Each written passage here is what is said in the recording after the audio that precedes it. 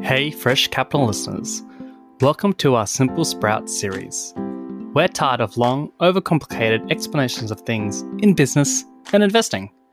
So every week, we pick an investing or business concept and explain it in a refreshingly simple way. The challenge for us? To do it in 5 minutes or less. Today, I get to talk about one of my favorite types of business models, a platform business. And if you haven't yet checked out our Simple Sprout on business models, definitely check that out.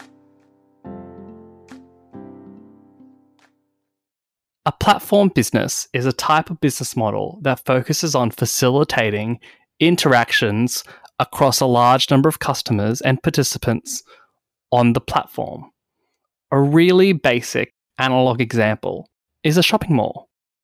If you close your eyes for a second and imagine a shopping mall provides a space and area for rent that retailers, grocers, food outlets, and other merchants to rent, leverage, and build their own businesses within the shopping mall.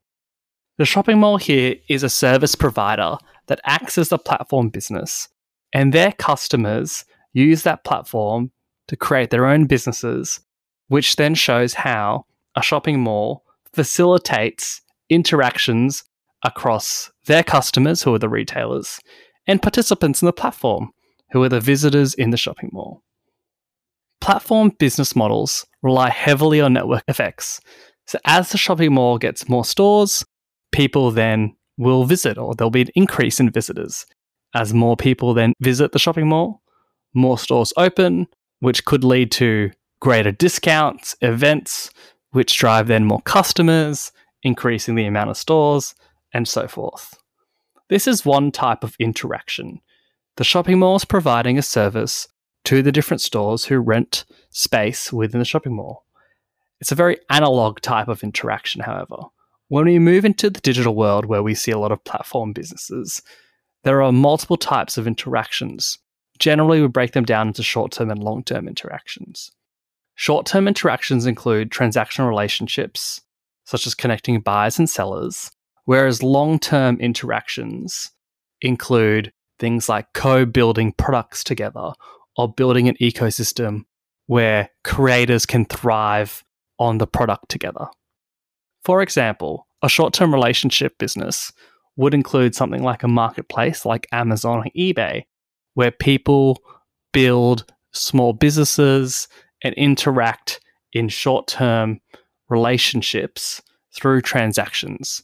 The platform, like Amazon or eBay, provides the infrastructure and the tools for a seller and a buyer to connect.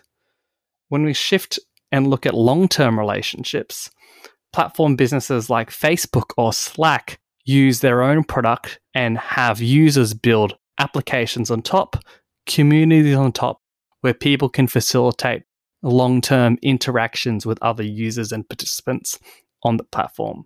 Imagine how long people have used Facebook for. I've personally used Facebook for, close to 10 years now, and it's an incredible tool. But for the most part, it's a very long-term relationship-driven interaction, unlike something like eBay or Amazon, where someone might use it once or twice and facilitate a very short-term transactional interaction.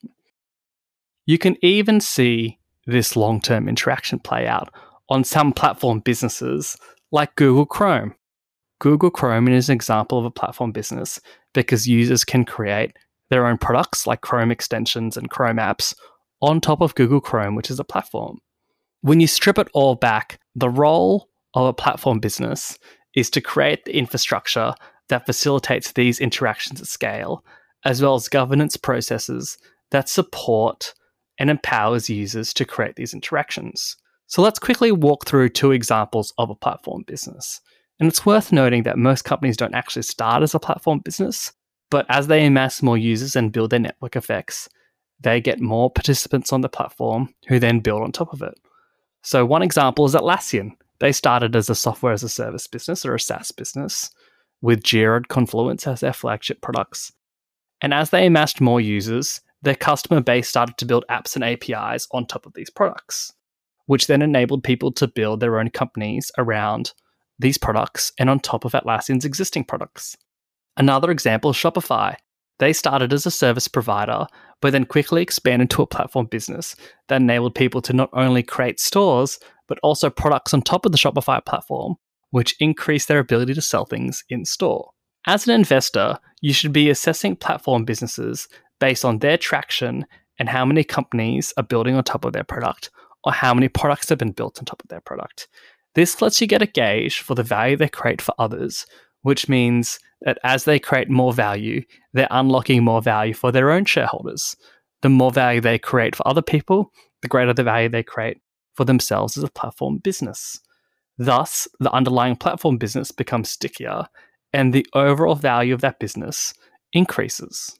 You should be wary though, because it's very easy to get caught up with a marketplace aggregator like Amazon or Uber or Airbnb and think it's a platform business. But it really is, how does this business get used to create value for others? That's it. Thanks again for tuning in. Catch us this weekend for our deep dive.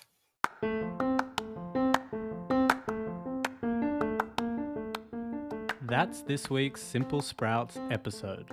Send us an email if there's a concept you want explained simply. Look in our show notes and leave a review. Thanks again, and we'll see you on Sunday for our weekly company breakdown.